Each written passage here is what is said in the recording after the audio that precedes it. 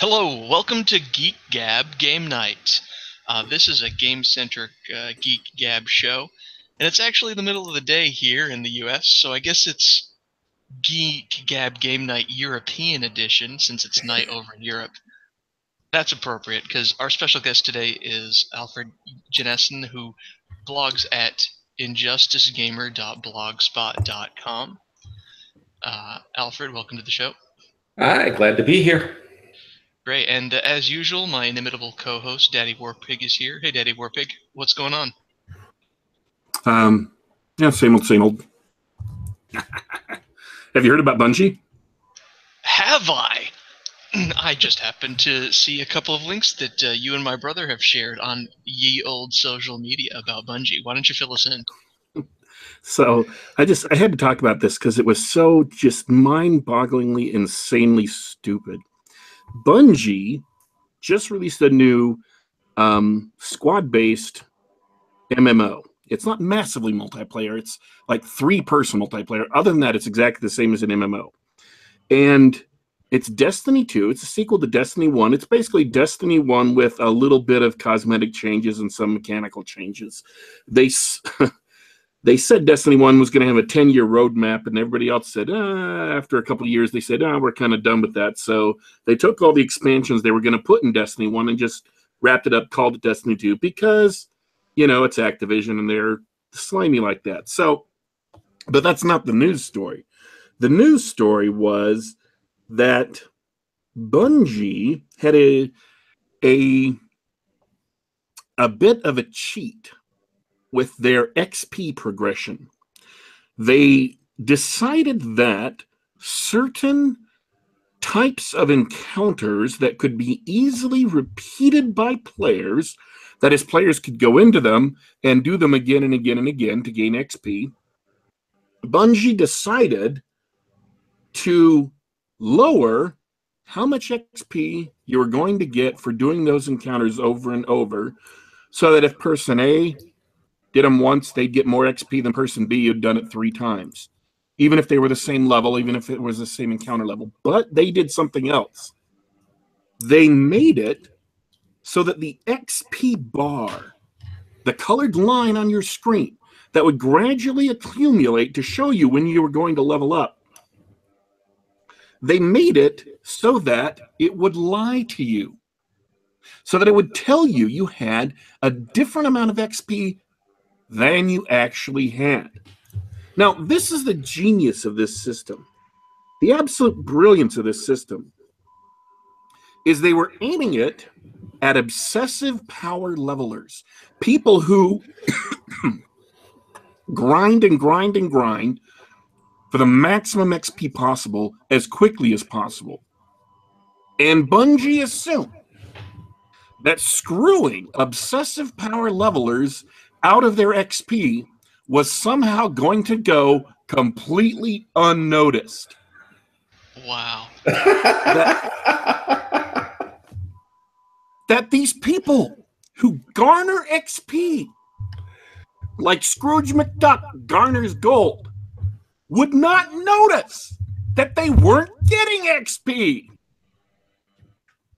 It was insanity. It wasn't just bad. It wasn't just stupid. It was mind-bogglingly stupid and aimed at exactly the wrong population. Wow. It just... They're and on the other hand, they're punishing people who have looked at the game system and gained it. They're playing the game. They say, oh, because of these mechanics, I think that I can get the most XP per hour if I go here. This is normal. This is normal, rational behavior.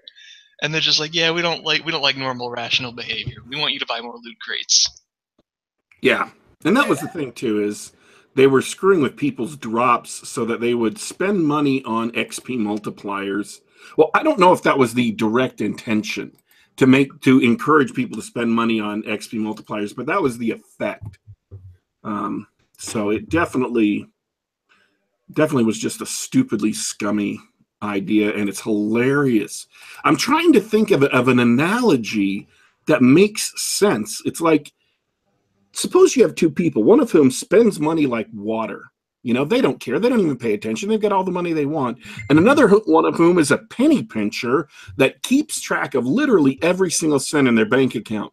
The person you do not try to cheat of money is the person who is a penny pincher that obsessively pays attention to every detail. They're going to notice. It's what they do. So that's my rant about Bungie. Wow. Well, this is why I like to take a weekend off and hang out with some friends and play some board games. Because you know what? There's no company trying to cheat you out of your money. No, but there are games that do give you diminishing returns. Only they tell you that up front in the rules. What's a good example? Oh, there's quite a few games where the first of something costs so much and gives you a bigger reward than later on. Terraforming Mars even does that. You're speaking of game mechanics. This is one of the things that I really like about your blog is that you're sitting down and going through a lot of the game mechanics in the recent posts. It's been a while since I've done one of those, actually. I need to get back to that. Yeah, maybe diminishing returns. I was thinking the games themselves, where you've got a couple of games that are really amazing. They look great, and they're really fun to play that first time. And then there's a steep drop-off in fun. There's that too. But no, there's definitely diminishing returns in as a game mechanic.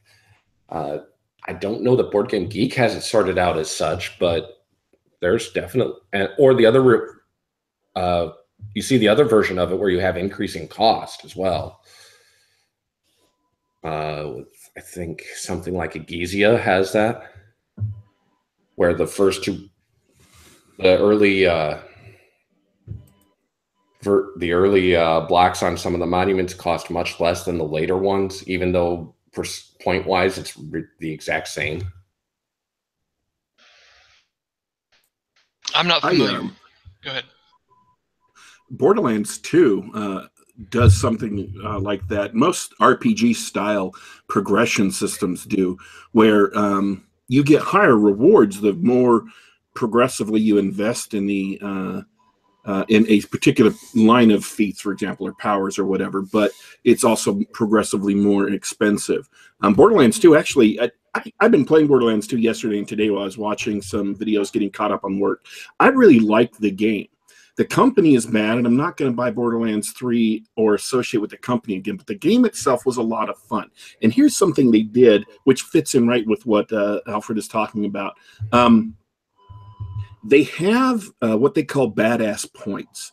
And after you accumulate enough badass points from doing little challenges like shooting 100 enemies of one type or picking up 100 white weapons or whatever. I mean, basically anything you can do in the game is a challenge, and you get points for it. If you do it once, you get a point. If you do it 5 times, then 10 times, then 50 times, whatever. There's higher and higher progressions.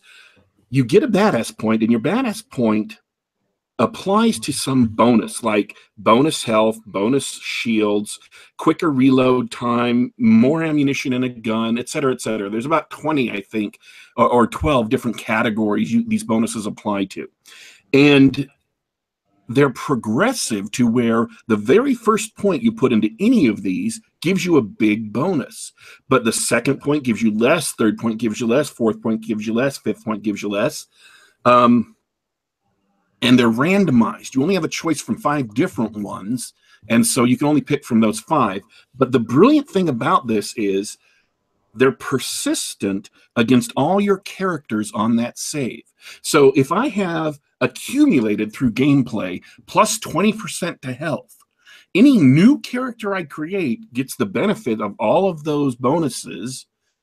They have 20% more health, they have 20% more shields, they have 20% less reload time, and they start off at 0 with the challenges, so they earn badass points more quickly. But as you get higher and higher, it also takes more challenge XP to earn badass points. So they do the progressive thing in a number of different ways. And I imagine this is insanely intricate to balance, but I still think they did a great job, and it adds a lot to the game, especially if you play a lot.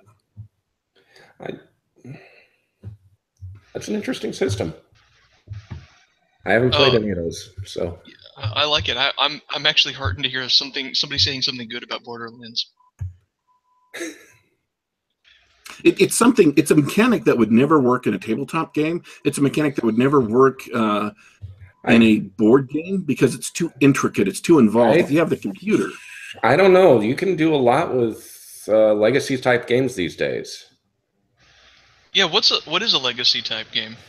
Okay, it started with Risk Legacy, and the idea is you buy the game, and honestly, Risk Legacy is expensive for what you think it is initially. The first couple games are pretty much generic Risk, but it has a bunch of envelopes in, and you achieve something. There's an envelope that says, hey, when somebody finally takes something or wins 3 games, we'll say somebody wins the 3rd game. Hey, open up this envelope. It changes the map. Add something to it. You can make areas irradiated, biological hazards. So it changes the map how? Like it you'll pop stickers on, for one thing. You actually physically change the board. Oh, yes. You get through all the stuff, and your game will actually be somewhat unique. It's still Risk, but it's not going to be like somebody else's copy, and it's going to be much faster playing in general than a regular Risk game. It's persistent across games. So you'll play one game with a bunch of different people, let's say 5 people at the table, and you put stickers on the board to mark certain things that have happened. Then you put your board away, and the next time you go to play with 5 other different people, say, those effects are still in place on the board. I don't mean this in a negative way, but you're basically defacing the board, and it will be that way for every subsequent play you have. Absolutely. One of the things you can unlock is alien landing. You put an island sticker on the board in the ocean and connect it to 2 places, the person that unlocks it. That's great. That sounds like a great alternative to like a role-playing game, because you can, if you get like the same 4 people to show up every week, have this persistent. So it's a board game, but it's also a persistent game world, like a persistent game. There's a few others. There's Pandemic Legacy, which I don't know quite how that adjusts things. I've not played it. I've heard a bit about it, but I've heard it's even better than Risk Legacy by a few people who've played it, but I don't know much about it. Sure. There's also Seafall, which actually does change things for individual players. You're supposed to play this with the same group each time. And let's see, there's coming out as a game called Charterstone from Stonemaier Games. Nobody really knows a whole lot about how it's going to work. That hasn't been on the playtest stuff. However, I do know that the book is set up to have as few rules as possible initially. So like you achieve something, you pull off you find this sticker, and you choose one of so many stickers, and you will add it to the game, to the rule book. There's a couple of games that do that in a light way. Have you ever played the Dungeons and Dragons board games, the new ones that WotC's put out? Oh yeah. I've played a couple of the early ones, actually. I haven't played the very latest ones. I think the last one that came out, or the last one I played, was the Temple of Elemental Evil, sort of a board game version of that classic module. And they have persistence in the form of if you choose to play the adventures in the order in the rulebook, at the end of the adventure, depending on how well you succeeded or whether you failed, you'll go ahead and add extra different types of treasure and monster cards to the decks. Okay. It's sort of so there's a base deck of 50 cards, and then there's like 100 other cards, and after you finish the scenario, you're going to put 2 or 3 of those cards in the decks, and so it's not as heavy and destructive as a Risk Legacy Oh yeah. or a Pandemic Legacy, but it lets you have a different game. Mhm. If you choose to play through the same people, you can sort of progress. That's interesting. And it's interesting that you brought up Pandemic. Switching gears, because that's another wildly different type of game, the cooperative game. Do you like playing those? I like playing some of them. The problem that they tend to have is being able to be railroaded pretty easily by one alpha gamer. Uh, it it's just a and honestly, I'm Are you the guy? Are you no, the guy that just, no, I'm hey, not. half the time that's me. It's like, hey, you just go here with this guy, and it's those games are best with a traitor mechanic, in my opinion. That So works. What else works is saying, "Hey, no, no, no, you can't talk about the game. You have to just take your turns." yep, those the only way those games work, in my opinion. No, I mean, it's literally you have a group that just wants to plan everything out. That's actually fine for the most part. I will say that there's another co-op called it's a card game called Sentinels of the Multiverse. That one, I like it, but it has some issues in that there are times when you can actually tell well before you've gotten to the end of it whether or not the game is won or lost. Like literally, you can just say, no, no, no, the game's already won. We can't lose. We'll just pack it up now. Or we literally cannot do anything here. We might as well pack it up and start play either a different scenario or something else. Merciful. So, what are you playing these days? Last thing I actually had a chance to play was a game of Seventh Continent, which has a bit of it has a save mechanic actually,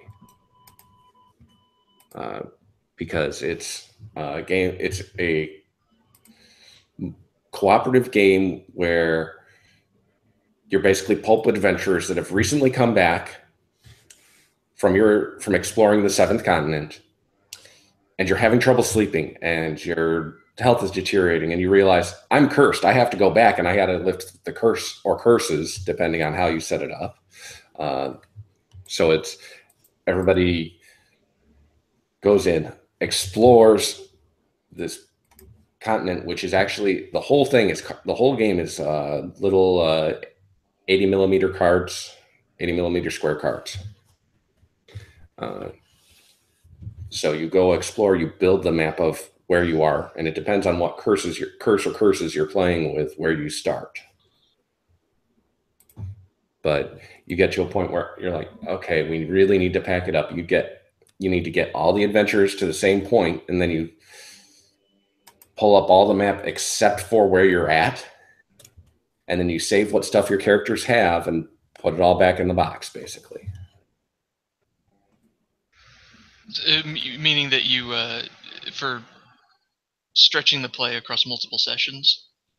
Oh, yeah, yeah. Well, I mean, you can easily get over 4 hours out of one curse. Oh, wow. Yeah. Yeah, it's not a one session game necessarily. In fact, if you only get one session out of a single play with a curse, it's probably because your characters all died. That reminds me of more than a couple games I've played. Well, to do things, your characters there's a shared action deck, and every action has hey, you got to flip so many cards and get so many stars. Well, the action deck runs out. You don't reshuffle it. Well, you do, but it doesn't become a new action deck. It just gets shuffled and flipped over in the discard pile, so it's all face down on the discard pile instead. And then you flip the top cards from there, And if you get a curse in there, well, game's over. We all died.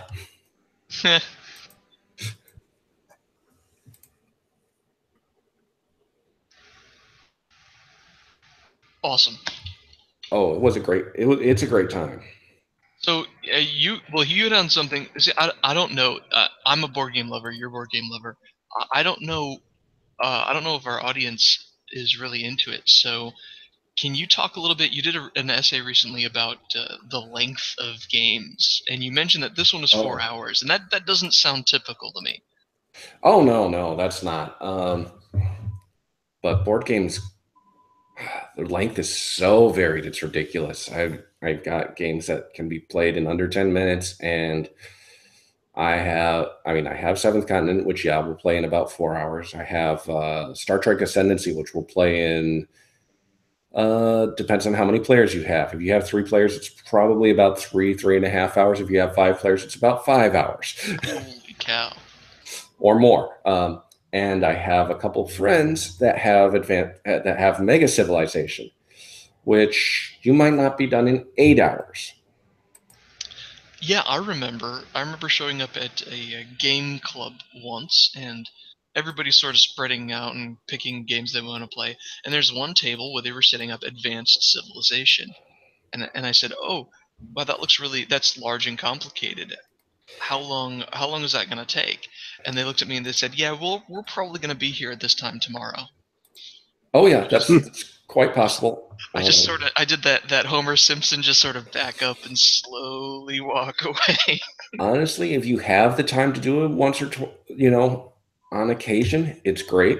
I wouldn't make that my main thing to play, but like once, say, every 4 months, yeah, absolutely. Once a year, definitely.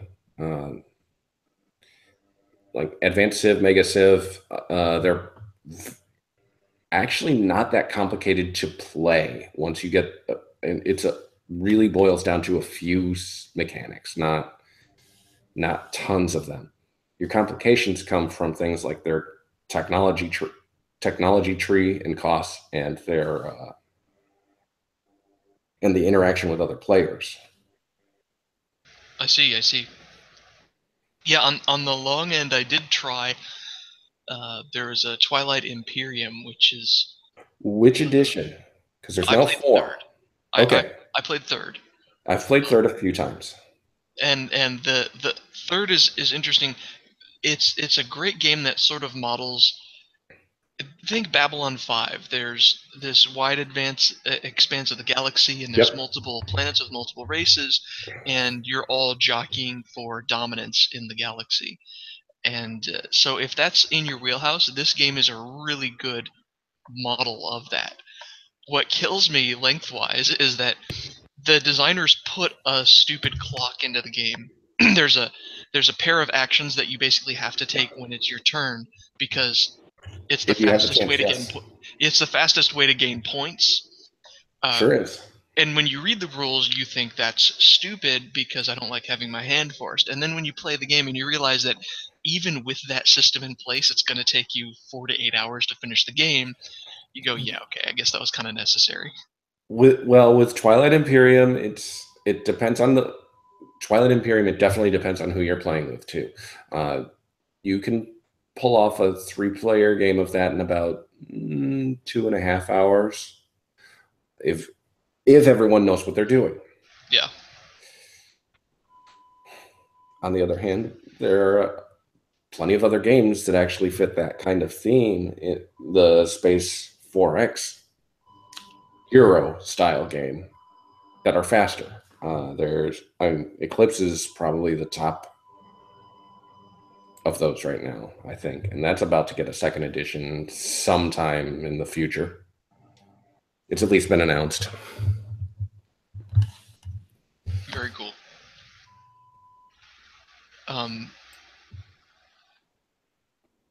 What else is on top of your mind as far as like what you've been writing on the blog lately, as far as games go?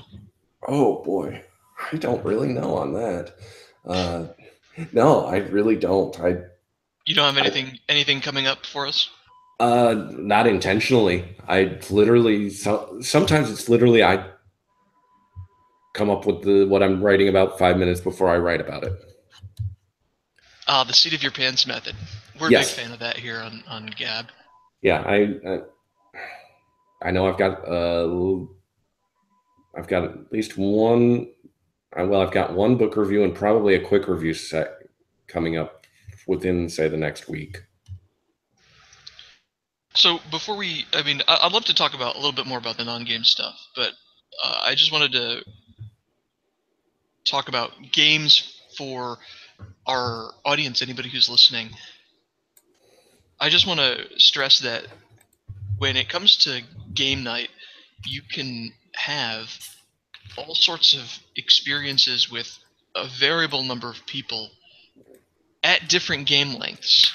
You know, you can play yes. minute games. You can play 8-hour games, and commonly average is probably around 60 to 90 minutes.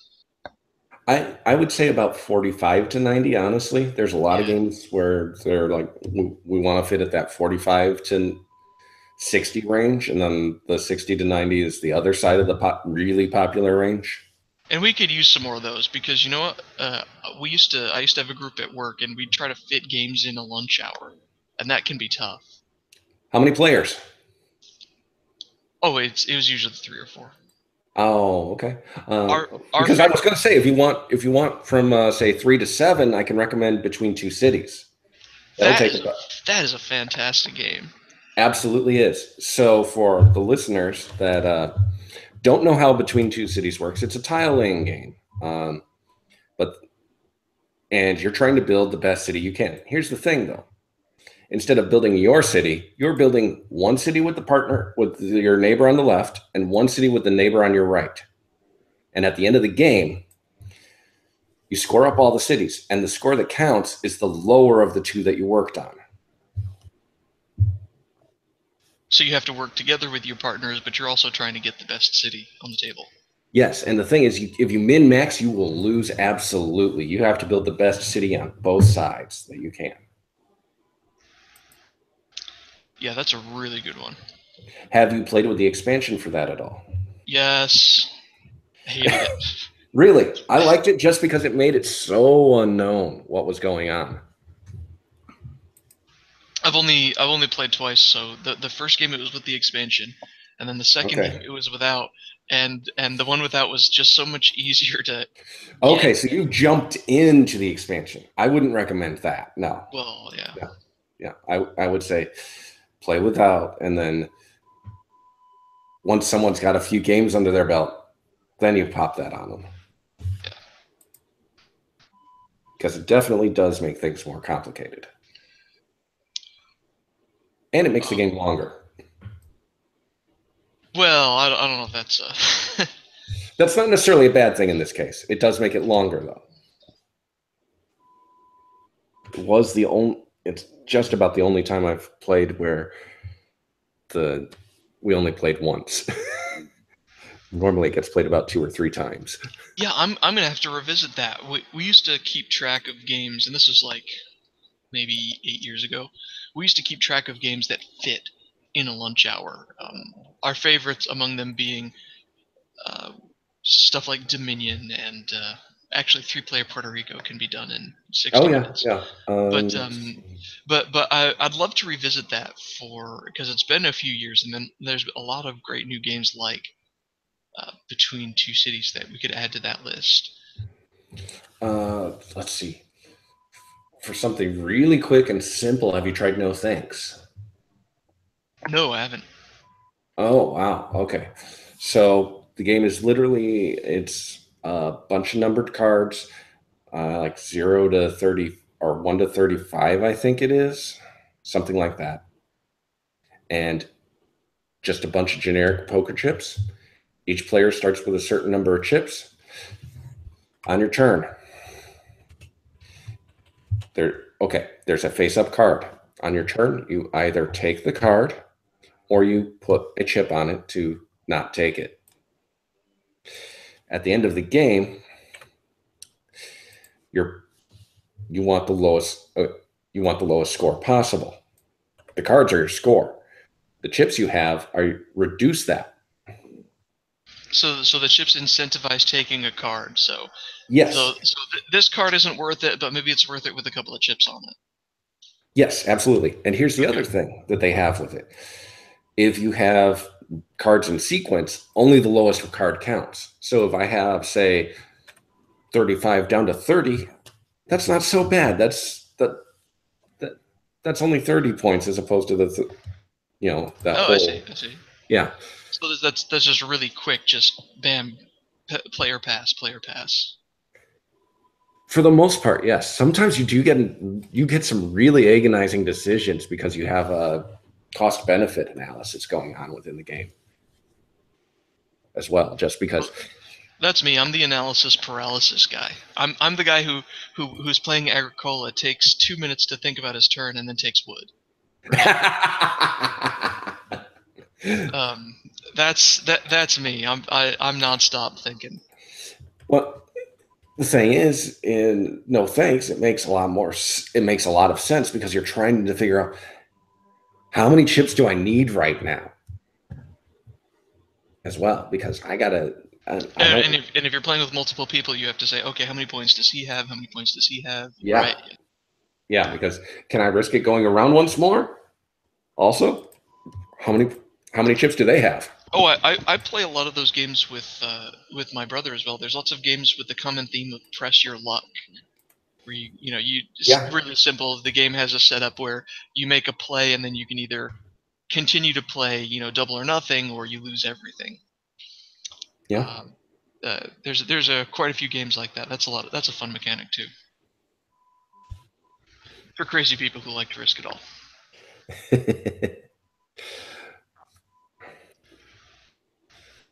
So, well, we've talked a lot about gaming for the past half hour. Let's talk a little bit more about what you're writing about. You also do a lot of writing on books and comics. What's on your mind recently?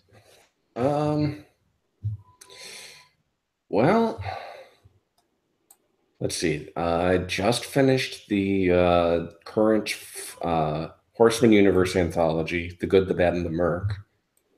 So that's actually going to be probably my next book review, which anthology reviews usually take a bit more thinking in some ways that I like, because I end up summarizing each story instead of going through and just having fun.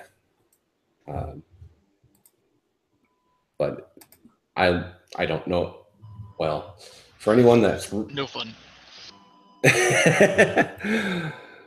I will say that the Horseman universe continues to be a lot of fun. I'm kind of wondering how big it's going to end up getting, because they've got another arc of novels announced already. They've got other people playing in the universe, in novels as well as the anthologies already. So that's kind of interesting. I don't know, Warpig, you want to talk about the mess that was Doomsday Clock 1? I'll be honest, I'm not a comics or a reading guy, actually, now that I think about it. But I know that comics have like DC's movie bombed and Marvel's sales are in the toilet. So I thought maybe you'd have a better insight than I do as to what's going on with comics these days.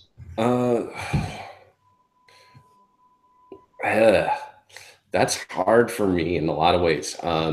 When DC did I'm mostly a DC guy as far as superhero comics anyway. And when DC did their New 52 reboot a few years back, I was like, okay, I'll try. Oh, you're ruining my characters. I got to the point where I was down to All-Star Western, which was their Jonah Hex title at the time. And then they brought him to the present and ruined him too, and canceled the book pretty quickly after that, thankfully. But I was just like, I didn't even pick up the last few issues, because I was just like, this is not worth reading.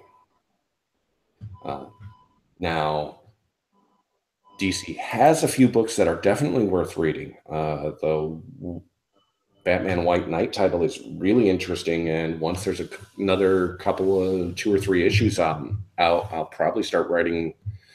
I'll probably write a blog post or 2 about the politics within that miniseries, because the politics is done very well. It's not preachy. It's not beating people over the head. It's literally just presenting politics of the characters.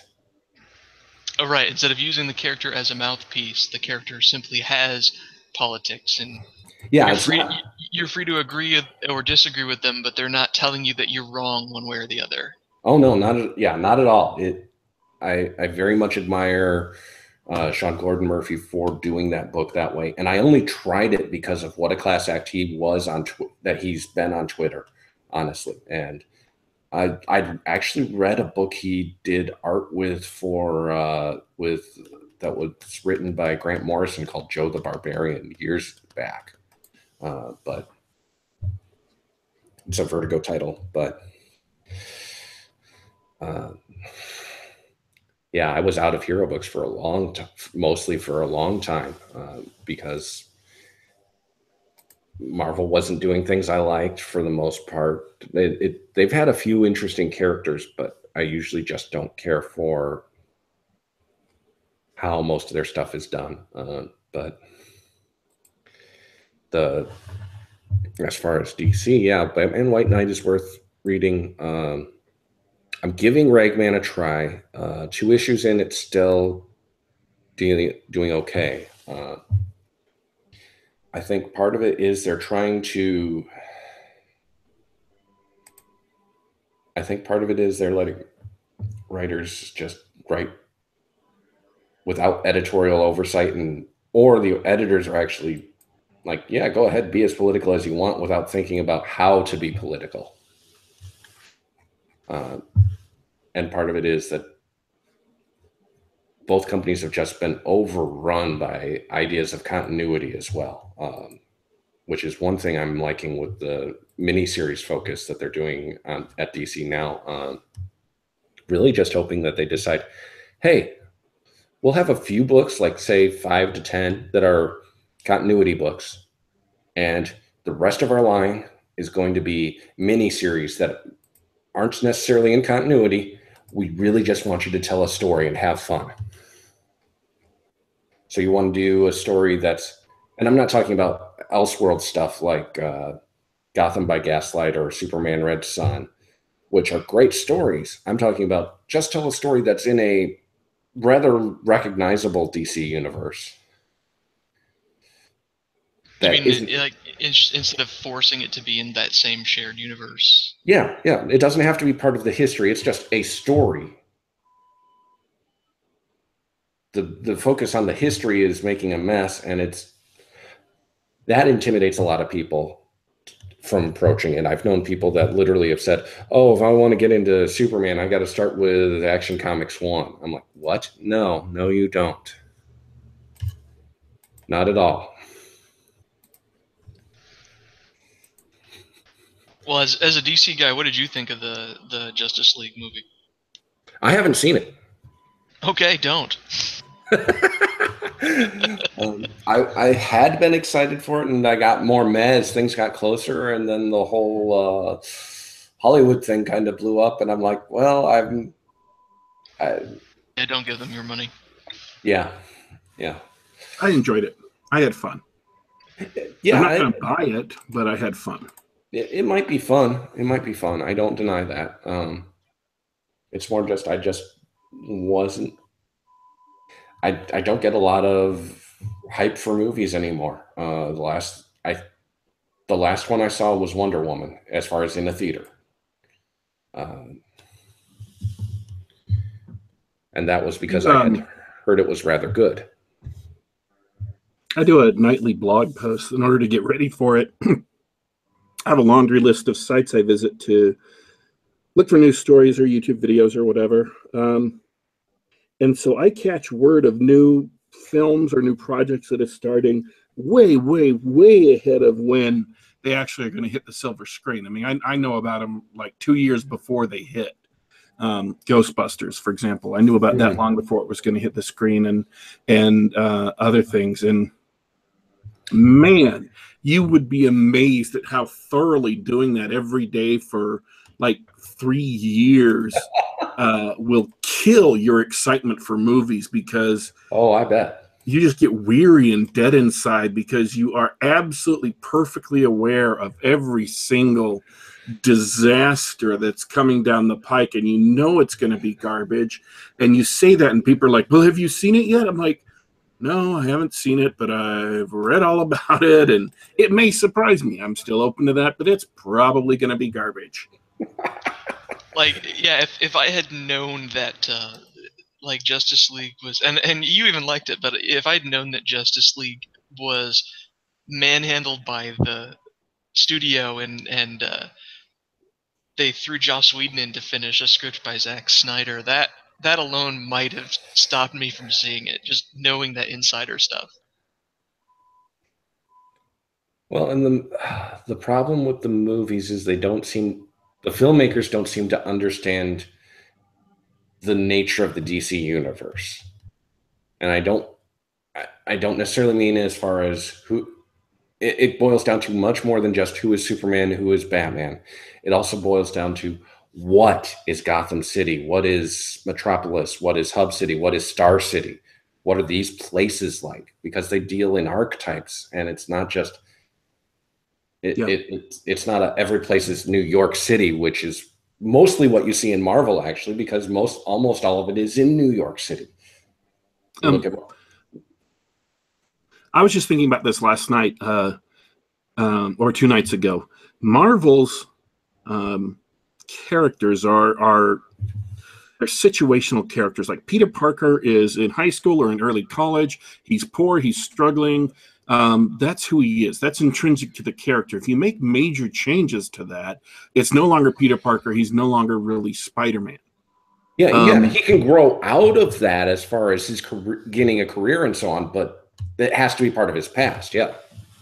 But Batman, Superman, Wonder Woman, Green Lantern, they're not necessarily characters in the same sense. They are archetypes.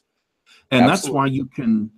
that's why you can take Batman and bend his story in so many different ways and come up with absolutely a great story. And I'm not just talking about the Elseworlds, but if you compare like 1970s revenge, the revenge-driven movies, the revenge-driven anti-crime movies that came out of the 1970s. Batman very much fell in with those, or martial arts movies, his training with the League of Assassins, and so on and so forth. Compare that to the 1950s Batman, or compare that to the Pulp Avenger with a gun Batman, or compare that to the Dark Knight Returns, or compare that to, White Knight we're talking about right now. Batman can be a lot of things because he's archetypal in that sense. He's not set to one personality necessarily or one background. He can be a lot cheerier in some issues and be a lot darker in others, and it all works because he's an archetype. And the DC universe is based and built on archetypes, not based and built on New York City. Yeah. And I personally like the archetype idea a lot better, mostly because it yields itself more to the type of storytelling of, say, Beowulf, the epic heroic poem. Or Ballad of the White Horse, where you've got this guy that literally becomes the image for this country in a lot of ways.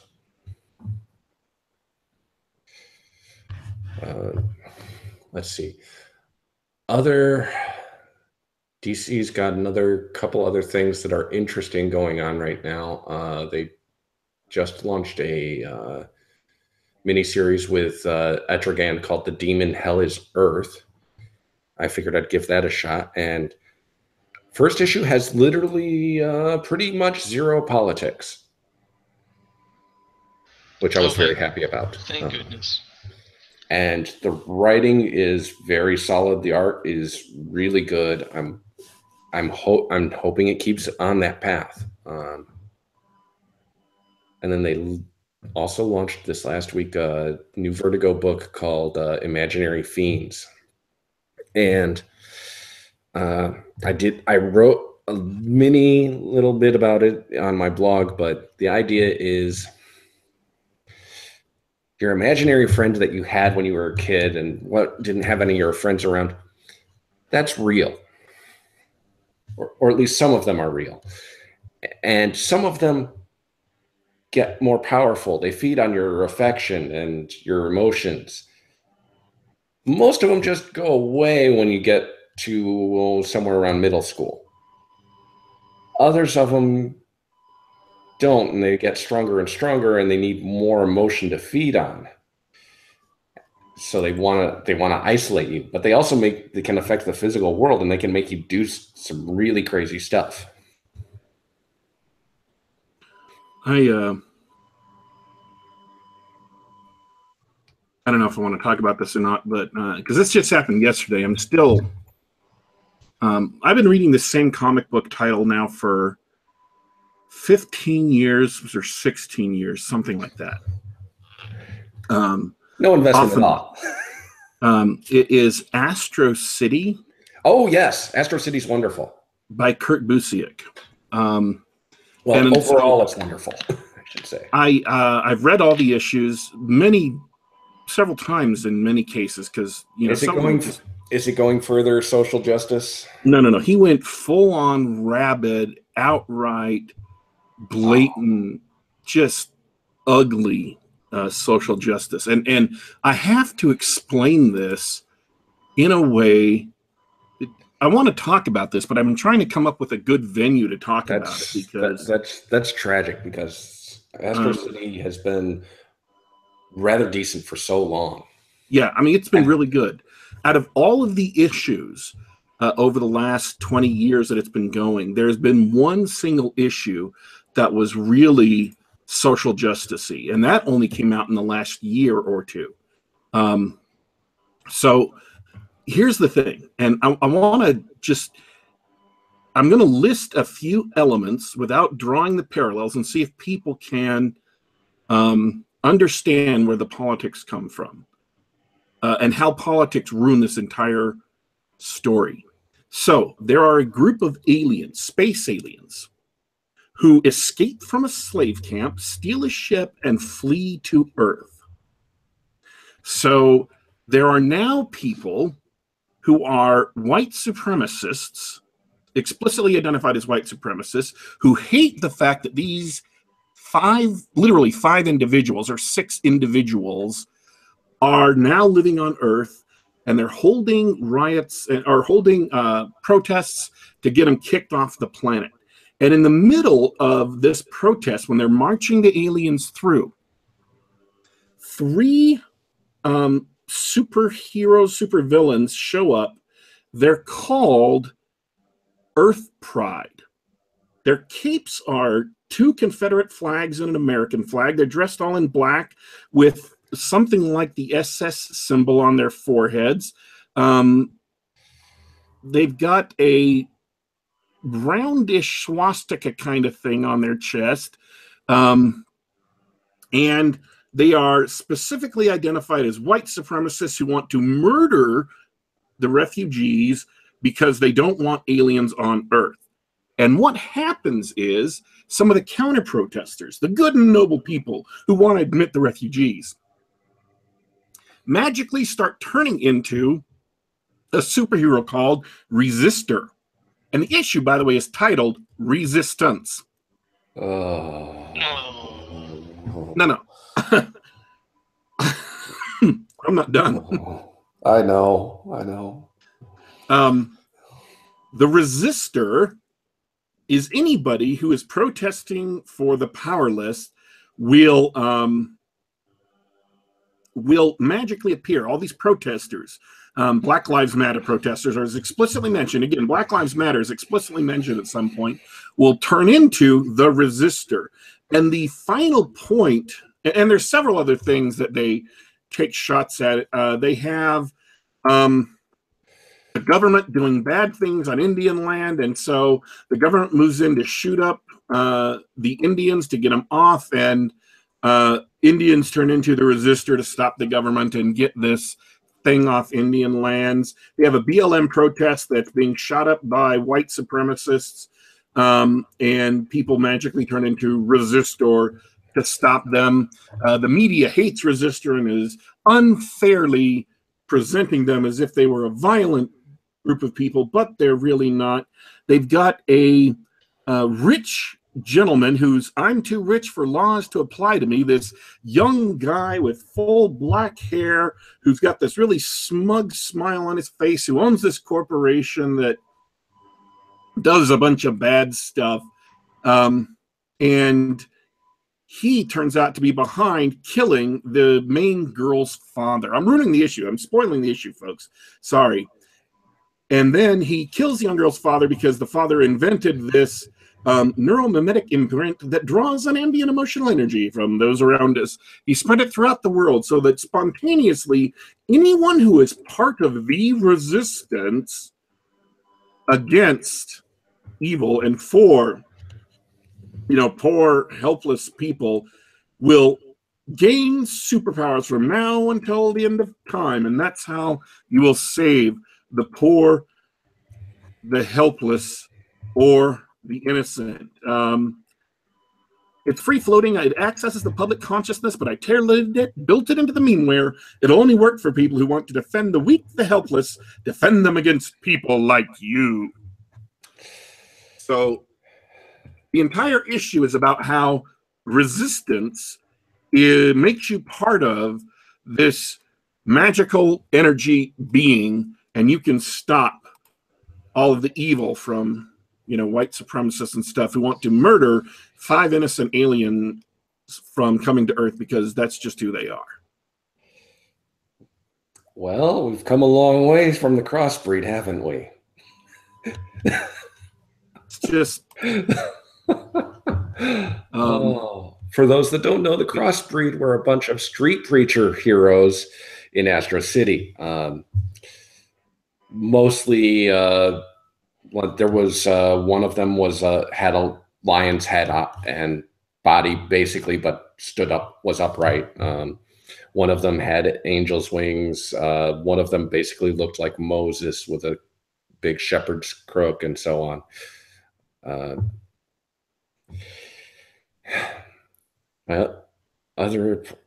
Wow. And Busiek managed to keep his talent going for much longer, even through his liberalness, unfortunately. Wow, he hasn't, to which I have to quote the Borg, resistance is futile. I don't know, guys. I'm inspired to resist now.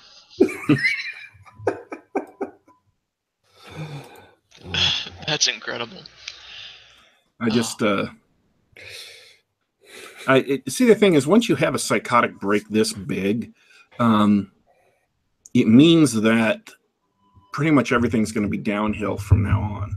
I mean, he's been publishing Astro City off and on for a long time. It was periodic. But for the last 49 issues, he's mostly been regularly once a month with a gap here and there through Vertigo.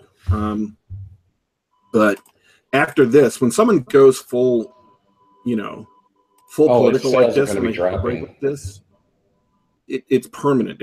I've never seen people like reel it back in. And so every other issue after this, and he's starting a new series next month. That sounds awesome, but I just can't wait to see how he throws politics in to ruin it.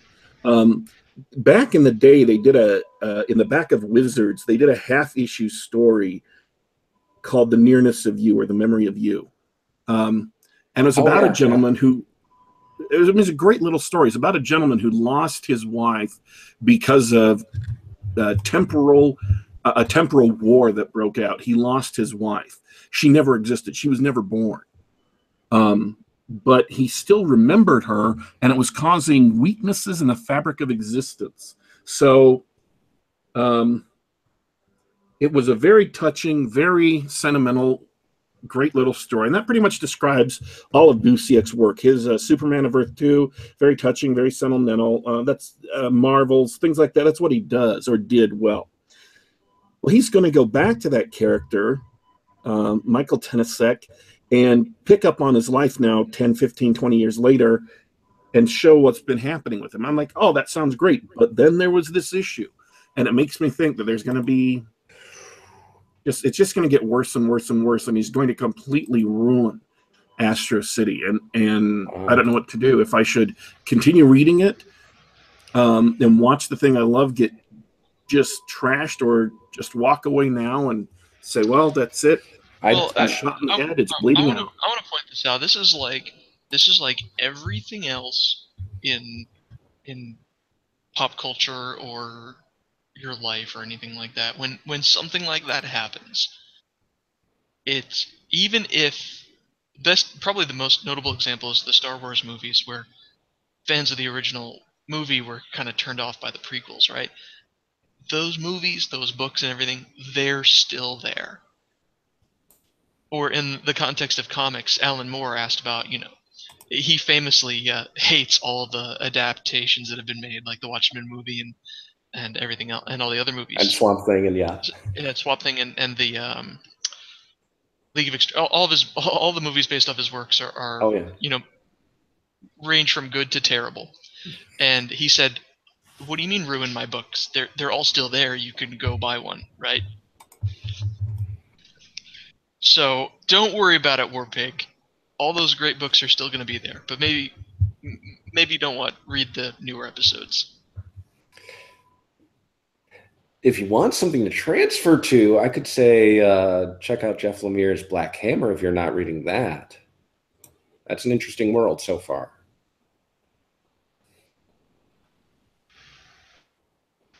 Thanks for the suggestion.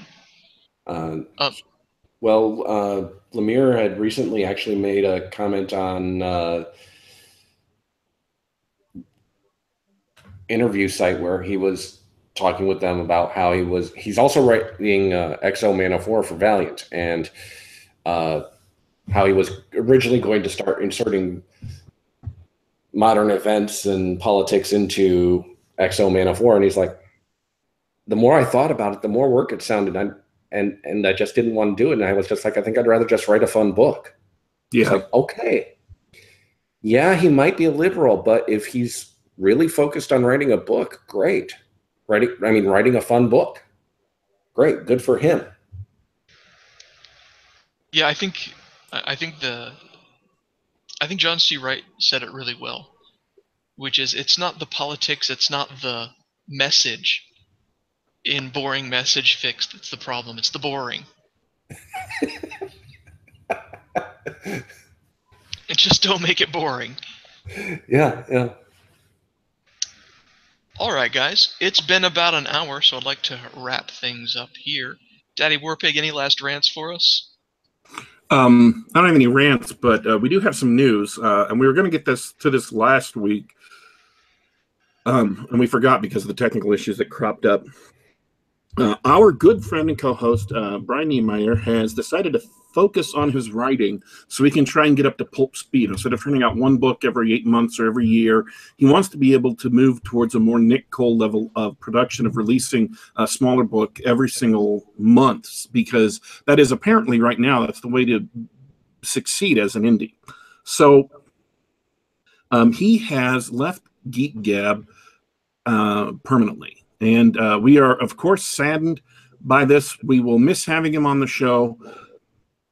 And we want to wish him the best of luck with all his endeavors in the future. And at some point, when he releases his next book, of course, we want to have him back on the show to come on and talk about it. So there will be no more Geek Gab on the books. And Brian will not be joining us on a regular basis anymore. For the time being, it's going to be just me and Dornall. Also, it is just past Thanksgiving. We're getting into the Christmas season. So for the next 4 or 5 weeks until New Year's, we're going to be taking a break on Geek Gab Prime just until after the holidays. So during the Christmas season, we're going to be missing our regularly scheduled Saturday show. But if it's possible that there may be special episodes of like Geek Gab Game Night or whatever that we might put up. But for right now, until after New Year's, we're going to be taking a short break. I think that's it. Sounds good. Yeah, thanks so much, Brian Niemeyer, for all the good times. The show isn't going to be the same without you, but best of luck in all of your endeavors, and thank you. Alfred, any last words for us? Well, I really should plug a book I had of a couple of pieces in MAGA 2020 and Beyond. I have a essay and a short story in there for anyone that hasn't read them yet. I got asked into that as a result of basically being in the right place at the right time. Some pieces just weren't going to work out that they had submitted, and they were like, "Can you get us something in the next week?" I'm like, sure. We'll make sure a link to that is in the show notes after the show. And also, if you enjoyed what I had to say about games and or comics, you can come check out my blog, injusticegamer.blogspot.com. Okay, fantastic. Thanks so much for coming on. Thanks to my co-host, Daddy Warpig. I'm going to sign off for now. This has been Game Night in the middle of the day, November 25th. Thanks so much for listening, everybody in the chat. Thanks for everybody who's listening live, or not live, later. Good night, and game on.